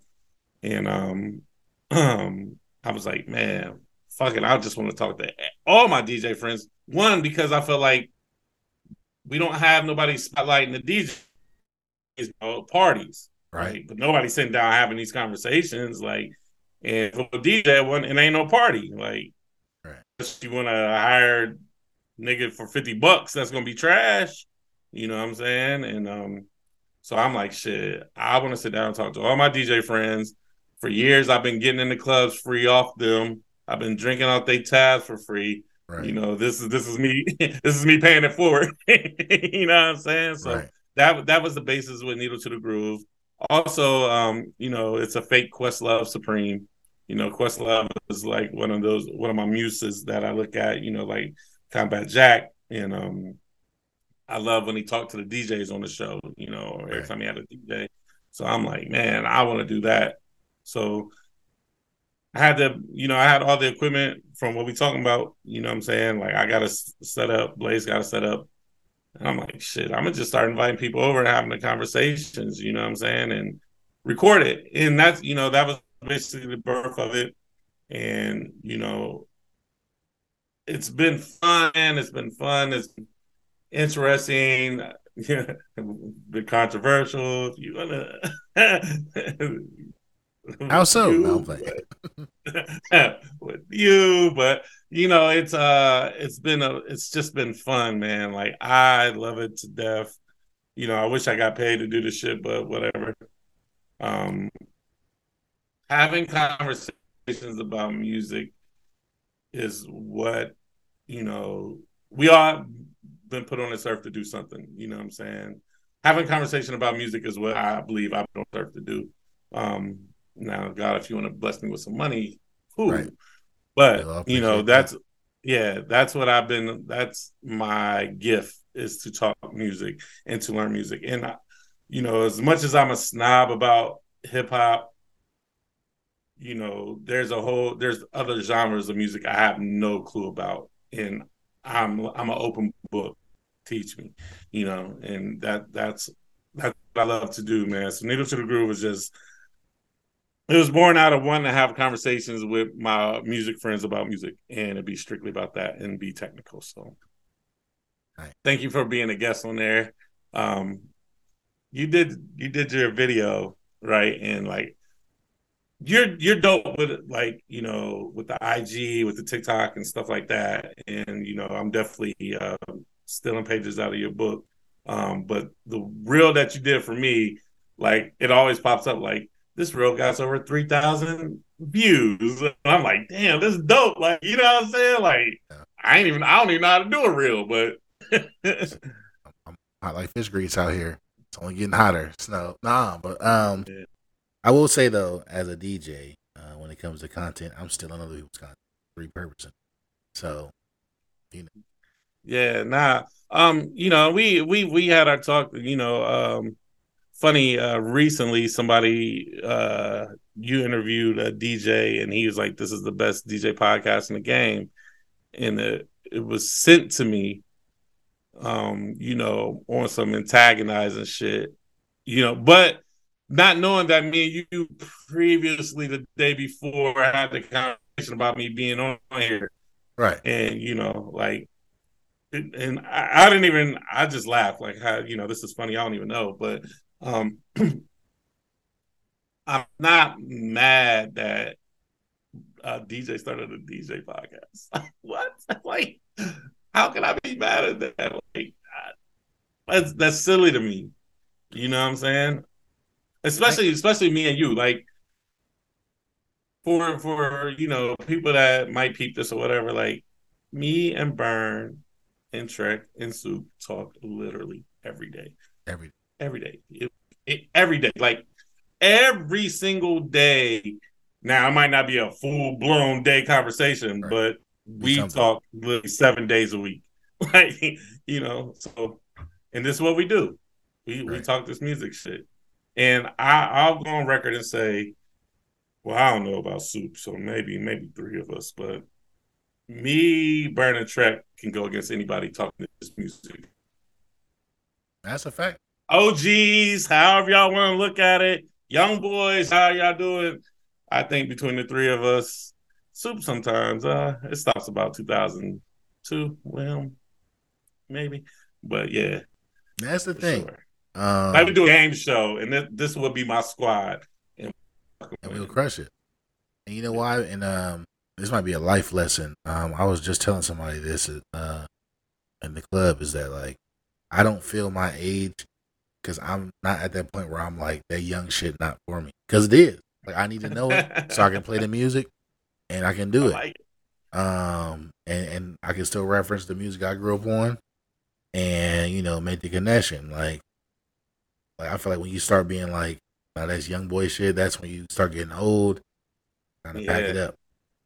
Um, but Now, I ain't gonna lie. Like I have literally no NBA young boy in my Seratos. Like I got I, a couple. I probably don't play them. but I do got like a drill section. Like I got the Chicago drill.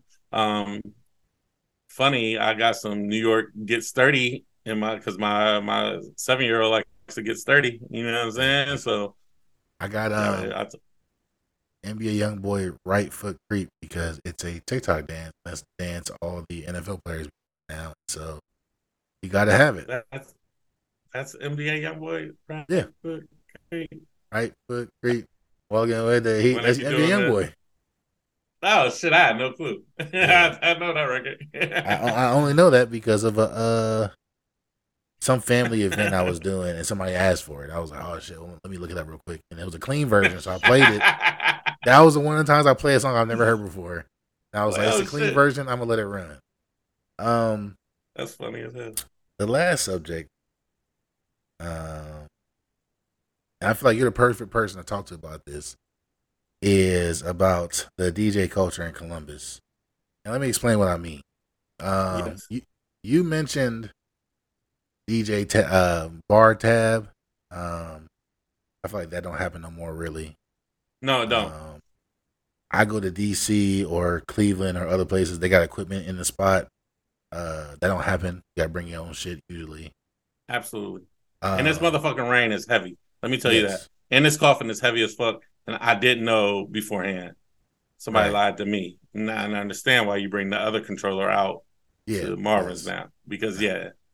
Um, it used to be one opener and then the main DJ, and the opener usually used to be the little homie who's trying to figure it out. Yep. Um, Set up the DJs, equipment for you. Make yeah, sure everything sound good.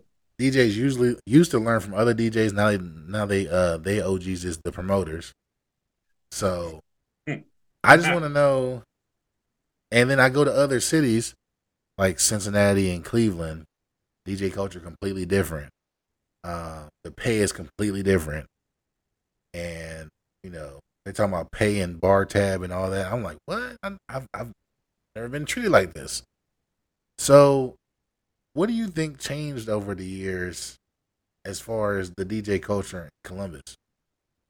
You know what I'm gonna say? And this could mess up future gigs for me, which that's fine. The promoters want it to be the stars, bro. The, the promoters want to be stars, bro. They don't want to be promoters. They want to be stars. They want to be the man. They want to be that guy. I'm him Chala. That's what they want. They want to be. And so, like you said, they're gonna put, you know what I'm saying, they little homie on, you know what I'm saying, instead of really hiring a talent. Um, because they little homie just gonna be their little homie, but they ain't gotta compete for, being him for that night, you know what I'm saying? Right, Um, promoters don't, being a promoter and then wanting to be known and all that stuff is different. Like, yeah, people might know you from promoter, but you want to be the man. And I think promoters don't hire the best DJ for the gigs because they feel like he might take some of my shine away, or he might know a chick I know, and I don't want to bring him in here. Mm. And that definitely can be that could be the case, man. But I promoters don't do their job anymore like that. Also, and people could look at me and say the same thing. Like the ability to DJ is so easy today. Yep. You know, the access to equipment is so easy today. Um, you get your little title subscription for $11 a month. You know, you buy your equipment and you are good to go, bro. You don't have to go buy vinyl every week. You don't, you know what I'm saying? Um, and then third is like people, man. We could complain about the party. People don't party no more, bro. It's all cell phones, not really dance. Everybody is too cool for having fun. Like the first orange soda, again, I know it's cliche because here, but the first orange soda, people were years ago, bro. People were like, I seen it with my own. I seen you turn a club house party vibe, bro. Not like a basement party vibe. Like, like with that crowd, like, and I gotta give it up to the redo. Those people still dance a little bit, you know what I'm saying? But most parties, man, everything is like, I'm there, nigga. I'm there to get these fits off. That's all niggas care about, bro. It's I'm there to get these fits off. That's it. That's all. I'm not dancing. I'm here to get this fits off, bro. So what's similar to both of those parties. Neither one of those parties have bottle service. Bottle service has fucked up the club to where it's like people just come to sections, bro.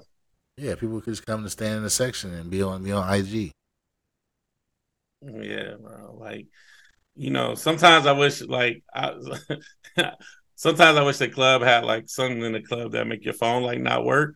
Like some wire or your phone won't work or it'd be Right. like real janky, like you can't get no service basically, Right. and you have to interact and you have to party. You know what I'm saying? That's a good idea. I'm exporting.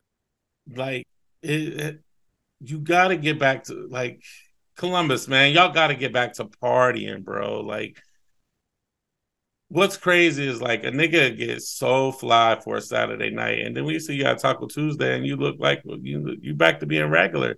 Like, bro, like be yourself and just come to have fun, dog. That's the Come to have fun. Like that. One thing about orange soda is that y'all always promote it. Come as you are, bro. yep. Like, I seen niggas in there with sweats on. Like, nigga, I come to a party tonight. Like, I don't every nigga like to be a fly a little bit, you know what I'm saying? But that's not like I'm not here to play the wall. Like, you know what I'm saying? Even if you can't dance, bro, you see some chicks on the dance floor, bro. Like you better be Right. We'll interact. yeah, go interact, you know what I'm saying? And I think Columbus is just at a point where everybody is too cool. Only time they want to feel like the man is when them bottles is getting, sparklers and shit, bro. Like that shit is weird to me. But I didn't grow up in that culture. You know what I'm saying? It's lame, but that's what the promoters want to sell them sections, bro. Yeah, I mean, from a business aspect, like it I makes get perfect it. sense. Business, business is business. I get it. We talking about partying. Right. You know what I'm saying? And the partying Um, aspect is dead, man. One other thing about Columbus And culture. Go I ahead. could definitely say this. My bad, but 35 and up crowd really don't have no place to party. That's true. I don't feel like there is a establishment that caters to the 35 and up crowd that really party and that where nigga I'm not wearing Bluetooth and blazers and shorts and blazers. Like I'm not doing that. I'm just not like fuck out of here. I'm not putting a feather in a fucking fedora and wearing that shit, bro. Like I'm not doing it. Like And Like, that's not gonna stop nobody from getting shot anyway. Like just because what it may I'm not say doing that. on the reason they made the Yeah, dress yeah, code. yeah. Like, They figure I went wild when I'm in my fresh clothes, just as I suppose from my neck to my toes. Yeah. I 35 and up, man. We need a place to party, and niggas ain't gonna be doing a worm on the dance floor and all that, man. But you know what I'm saying? Like we still got, you know what I'm saying? I still got a little 3-step and a twist. yeah, You know what I'm saying? I don't want to wear the hot bottoms, man. I like my Air Maxes. You know what I'm saying? I still buy Jordans every now and then. I feel like the urban crowd in Columbus is very splintered, and they don't like each other when it comes to age, class, education level. It's all like elitism amongst everybody. Oh, judgy. Yeah, that's what it is. Like, Every day I realize like how judgy Columbus is. Like, damn, y'all are some judgy motherfuckers, bro. Like, right. But that's another topic. I don't say it was the last thing about Columbus culture. This might be a longer conversation for another day, but what something you said remind me of it is that. All right, boom. I'm gonna give you a prime example.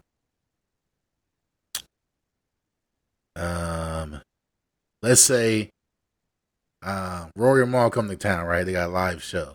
What they've been doing in the cities that they got shows in, they've been picking local podcasts to open up for them as like a good look. You know what I mean? Yeah. So for me, there's only one answer as to who should be doing that, and that's y'all. Like there's no second place. There's no second place in my right. I can't even think of somebody that would be appropriate. Me either. But like, let's say the promoters that's putting it on, they homies got a podcast, so they let them do it. Like these homies that don't have no passion about podcasting, they just doing it for the moment to be cool, and you about to give them this incredible look that they like. You handing them the ball, they ain't going to the end zone with it. They about to get a first down and then go sit on the bench. Yeah, and I can't tell you how many times that happens with DJing. Like, there's a look you could be giving somebody that's passionate about it, but you give it to your homie instead. And these people do nothing with it. And then, 3 years from now, they're not even DJing no more. And the opportunities you could have gave me or somebody else that's actually passionate about what they do and actually wants to make a career out of this, we got to keep scrambling for the next one just because we not connected, because we not in your circle, because we not Greek, because we ain't go to high school with you, we ain't go to college with you, we ain't from the same block, all of that. You know what I mean? Yeah. So, yeah. Speaking to that,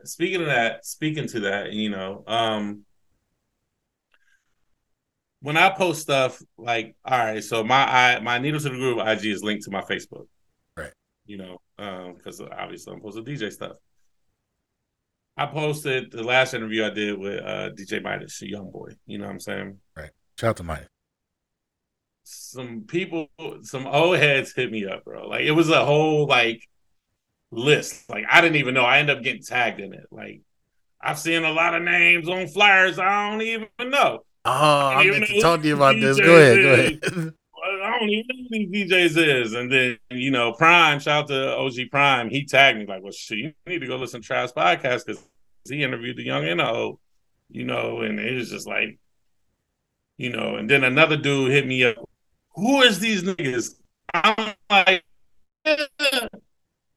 like, come outside and see who these people are, bro. Like, the fact that you questioning me about like who I got on my podcast and who are these niggas, nigga, we're saying the same thing about you. Like, who are you, nigga? Like, bro, come outside, man. Like, nigga, nobody's gonna, nobody's about to go knock on your door and pick you up. Like, come ride with me, nigga. I'm about to DJ. Like, nah, bro, come outside. Like, right. But that post, like, you know what I'm saying?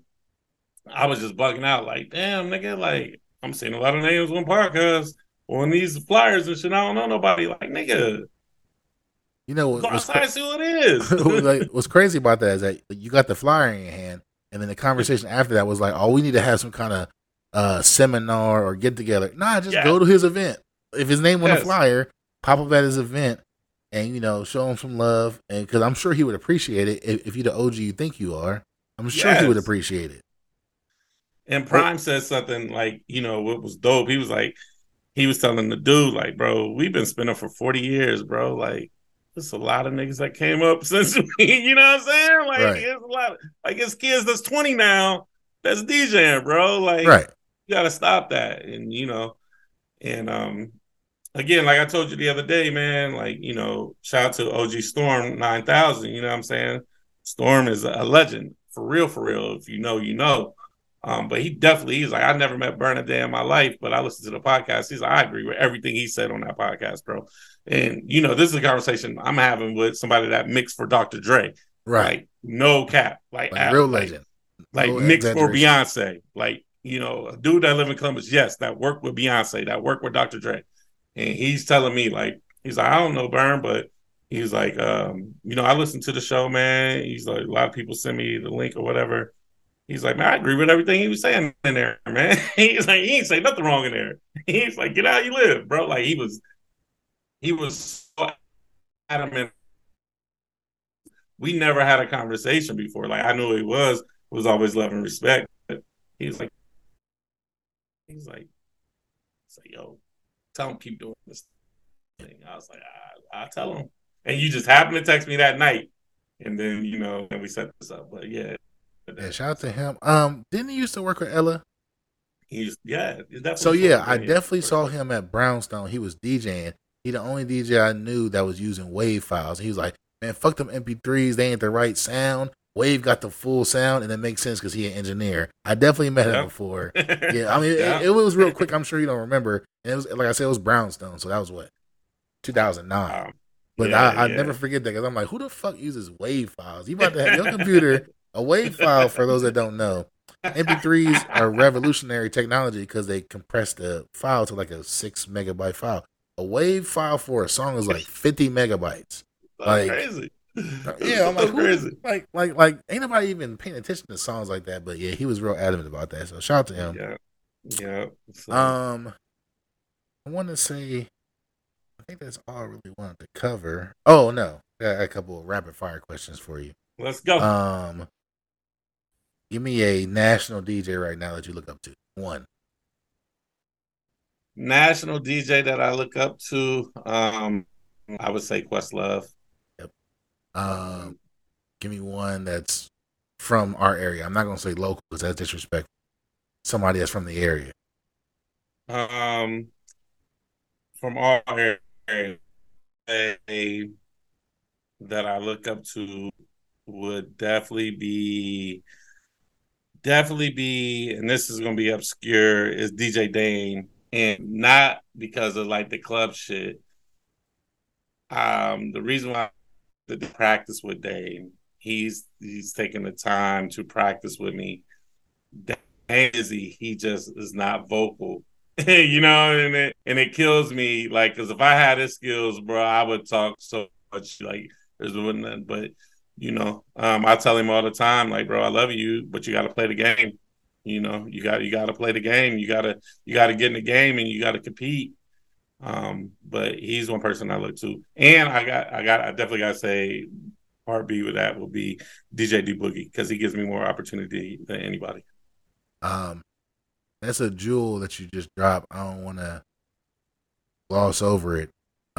This is and me and you had this conversation. This is the DJ business.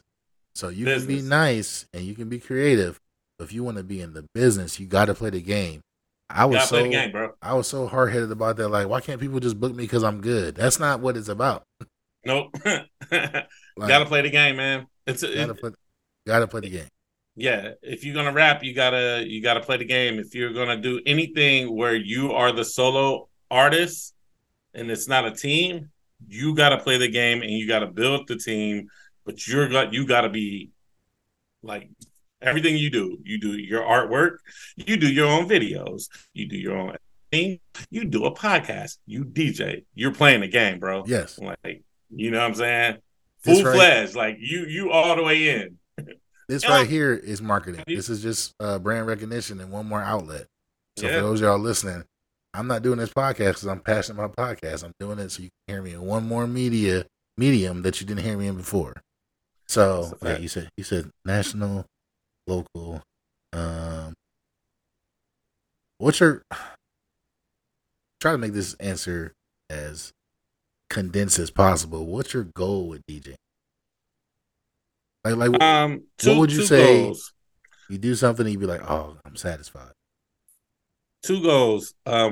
The first goal is I think should be everybody's goal when they start something is to be nice, right?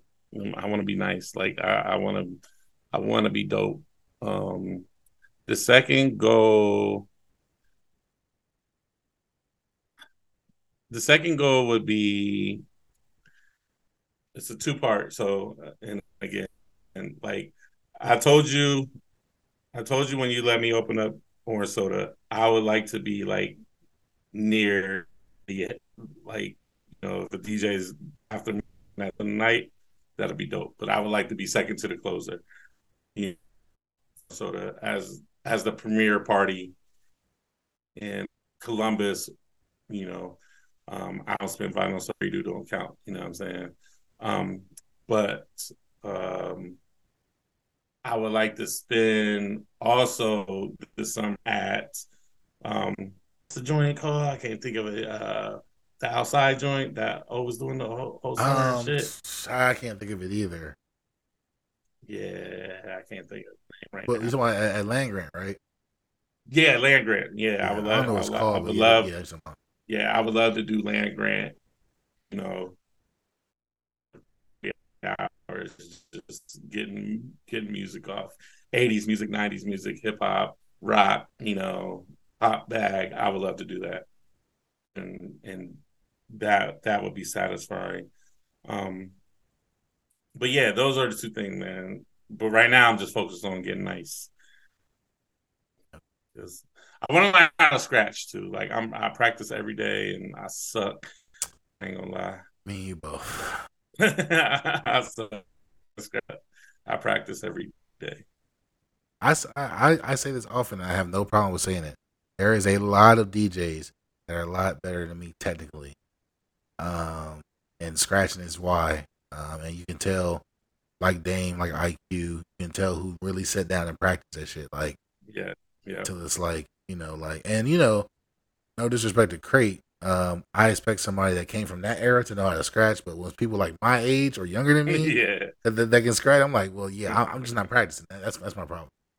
yeah. Um, Watching and watching what IQ did to Orange Soda, bro.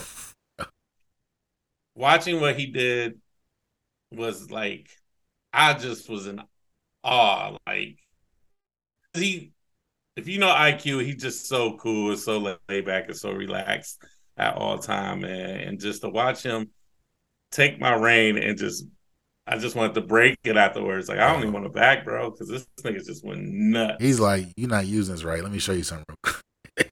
Yeah, you yeah. know, He went crazy. the difference was, and this is how you know he was going crazy. All the people that were standing on stage, Mero, Tron, shout out to Tron. We didn't talk to Tron. I love Trump. When IQ got on, they looked up because they thought it was Reva. They was like, "Oh, she going crazy," and she was like, "Nah, that's him." They was like, "Oh, okay," because he was going crazy at the beginning.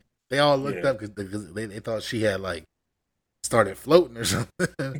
But yeah. there was something I was just watching. Orange Silk. Yeah. Thank you for letting me open up Orange Soda, bro. I was nervous as fuck. I ain't gonna hold you. Once I got like two songs in, I was all right. Like, Now but you know, you earned that based off of you being passionate about being a student of what you're trying to do.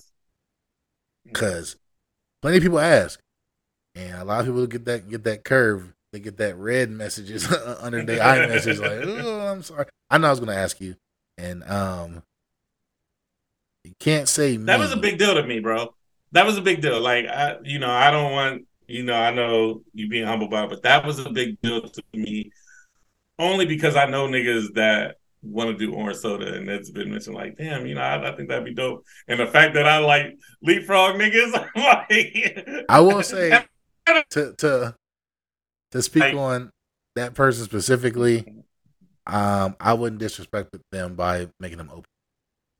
true. And so sometimes it's like that's another thing about orange soda that people don't understand is just like I can't just let everybody DJ orange soda. I'm like, all right, cool, go at 10. Well, no, you're not a 10 o'clock DJ, so I need to find a 10 o'clock DJ. We have plenty of 1 o'clock, 12 o'clock DJs on the list. I need ones for 10, and I'm not going to disrespect you by asking you to open at 10. Which shout out to IQ. Many a times he's came in there at 10 just because did his hour and dip and had no problem with it, no ego about it. But Yeah. I know other people would have a problem with DJing for nobody. So, last question for you. All right, bet. Needle to the groove. If if somebody listened to this podcast and wanted to listen to one episode, which episode should they listen to? And don't say mine, unless that's the answer. I mean, absolutely yours. It was obviously the most controversial, but also it was very honest. Um, Also, I would say DJ Beat Bangers. His was very dope just to get a perspective of a person born in New York, started DJing in New York, and then coming to Columbus and explaining the culture, the differences of being in New York DJing versus Columbus was super interesting. I would say definitely those two are like my favorites just because I learned so much. I've interviewed you a few times, but just how honest that you are becoming, like not saying that you was ever front, but you was very humble. Now that you speak in your honesty and your truth and how you feel, like you coming into your own in that aspect, like, yeah, all right, I'm cool with being humble. I try to be humble to get no respect. Right. And so, you know what I'm saying? That was fun, and I still get questions about it. So yeah, I'm like, yeah, this shit was fire. So I'm gonna put you on the spot. What was the worst interview? Um, the worst interview. I don't want to say it was the worst interview, but Beardo was you you got to ask the right questions. You know Right. what I'm saying? So I had to dig deeper because he's just not going to have a flowing conversation. Right. So it wasn't the worst interview, but it was definitely like, fuck, I got to think on my toes because it'll be a lot of dead spot. Like, you know what I'm saying? Right. Like if I just, so that one, so it wasn't a worst. It was challenging though. Okay. But his video was the best, definitely best promo video Yes, it ever. was. That was very Definitely. yeah. And Beardo he is a technical genius Yes. also, and he was in a Also. DMC. So you know what I'm saying? He's like, I had to get into my technical bag. It wasn't going to be like, what's your favorite color today? Like, nah, I had to break down slip mat. So like, you know Yeah. like shit like that to understand why he's so. But you know, I've been in DMCs. Salute. Um, if you watch Chad Hugo interview on I-97, super Very awkward. awkward. He's a Super very awkward. awkward But I mean guy. that's who Chad is. So yeah, I can see I'm not a professional at this. You're way more experienced than me, so but just trying to like get people to talk passionately about themselves and what they do because they got the passion for it. It's hard to do Yeah. with some people. Yeah. Yeah. And Beardo was one of those I just went back and studied, like, damn, like, I could I didn't have to have no questions for you. You know what I mean? 'Cause we talk all the time. We have that Right. rapport. Like we gonna have a real talk regardless. So Yeah. that was easy. With him is like that was on me for not doing deeper research. Like, Right. I did the basic, like, so do you like turntables over control? You know what I'm saying? Like, Right. and then I realized, like, all right, now I gotta go. Like, what kind of needles do you use? why do you like this type of needle? You know what I'm saying? What is the different needles? You know what I'm saying? Like shit like that. Like how do you, because he told me he's like, man, I practice blending off not BPMs, but make sure sonically it matches up. Like this song is 7A, this song is 7A, and he's like, I blend like that. But Like people to make don't sure. like. I bet several people. What you just said right now, they have no idea. That's Yeah, called mixing in key, yeah, and I don't even do that because it's like, and the computer tell you it. So I yeah, know what vinyl is like. Like yeah, on music. yeah. And he's like, I'd rather mix in key than just BPMs. And I'm like, that's impossible. Yeah. Like, but that's why he's great. Yeah, absolutely. I mean, well, that's it, man. Really, definitely. Bro, this was fun, man. I appreciate the Way to start off conversation. 2023, man. I got my first interview. I feel like I'm somebody out here in the game. Like you definitely, and this is the perfect time for you to plug everything that you're involved in. So the floor is yours. Thank you, thank you. Check out Needle to the Groove podcast, man. It's on all platforms. That is my I don't want to be limited and say just a DJ podcast, but as of right now, it's just been DJs. But check that out platforms, Apple Music, Spotify, Google Play, all that. Also, check out what we talk about podcast. We just dropped a new episode today. I know this ain't coming out today, but we drop new episodes every Monday. Shout out to my guys, Reese, Blaze, and Dez, man. If you want to hear some wild shit, you know what I'm saying? That is the podcast to go listen to. Um, Burn always asks me, like, with the Joe Budden comparisons, but we still get the comparisons, but um, I feel like we just as good. We just not as famous. Famous. So anyway, yeah, man. I will be DJing soon. I got a gig coming up January 20th at Adela's. Okay. I will be DJing there. Um, and more spots soon. I'm still trying to get out here more. I'm not. I'm getting over the fear to fail, um, and I'm definitely humble enough to ask, people like Burn for help, and I come out and DJ. Yeah, man, don't be scared to hire me, man. Because one thing about me is I fucking know music. I know it, so don't be scared to hire me. You know what I'm saying? And you can always find me on Twitter, Trav Dave. I really don't be on there. I just repost shit on there. But Yeah. Instagram, Trav_Dave. You can catch me on there. You follow me on Facebook, I most likely ain't gonna follow you back because that's just for family and shit. And something I forgot. This is a brand new season. Something I just implemented last episode. I definitely stole from another podcast. I have no shame in saying that. The last question is, who do you think I should have on this podcast? And the only caveat is you got to help me get them on this podcast. Oh, that's a fire question. And If you I say who I definitely, think you're going to say, I just thought about it. Go ahead. definitely DJ O Sharp. Okay. Definitely, I think you should have DJ O Sharp on That'd be a great here. conversation and a long It conversation, too. and you guys both started the premier party in Columbus. You know, different age groups, obviously. We always talk about the separation with the DJs. I think both of y'all being at the head of y'all classes, you know what I'm saying, for what you do, for what he do. I think that conversation would be important. I think I think it would be very respectful and it would be very enlightening for other DJs, and maybe we can break down wall, this invisible wall of separations of culture, DJing in Columbus, because it is an invisible wall. We all see it. Um, I mean, it's invisible. We can't see it literally, but you can feel it. Pause. I Good pause. Great pause. But yeah, I think that conversation would be dope, man. And I think it's time. We ain't having no fucking DJ conventions where all the DJs bring out the turntables and everybody DJ, like that shit ain't gonna happen unless everybody getting paid. Um, But I think conversation between you and O as far as more soda.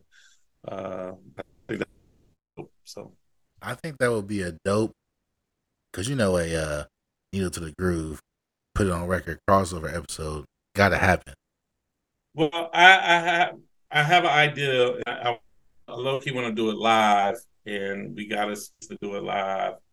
And I definitely,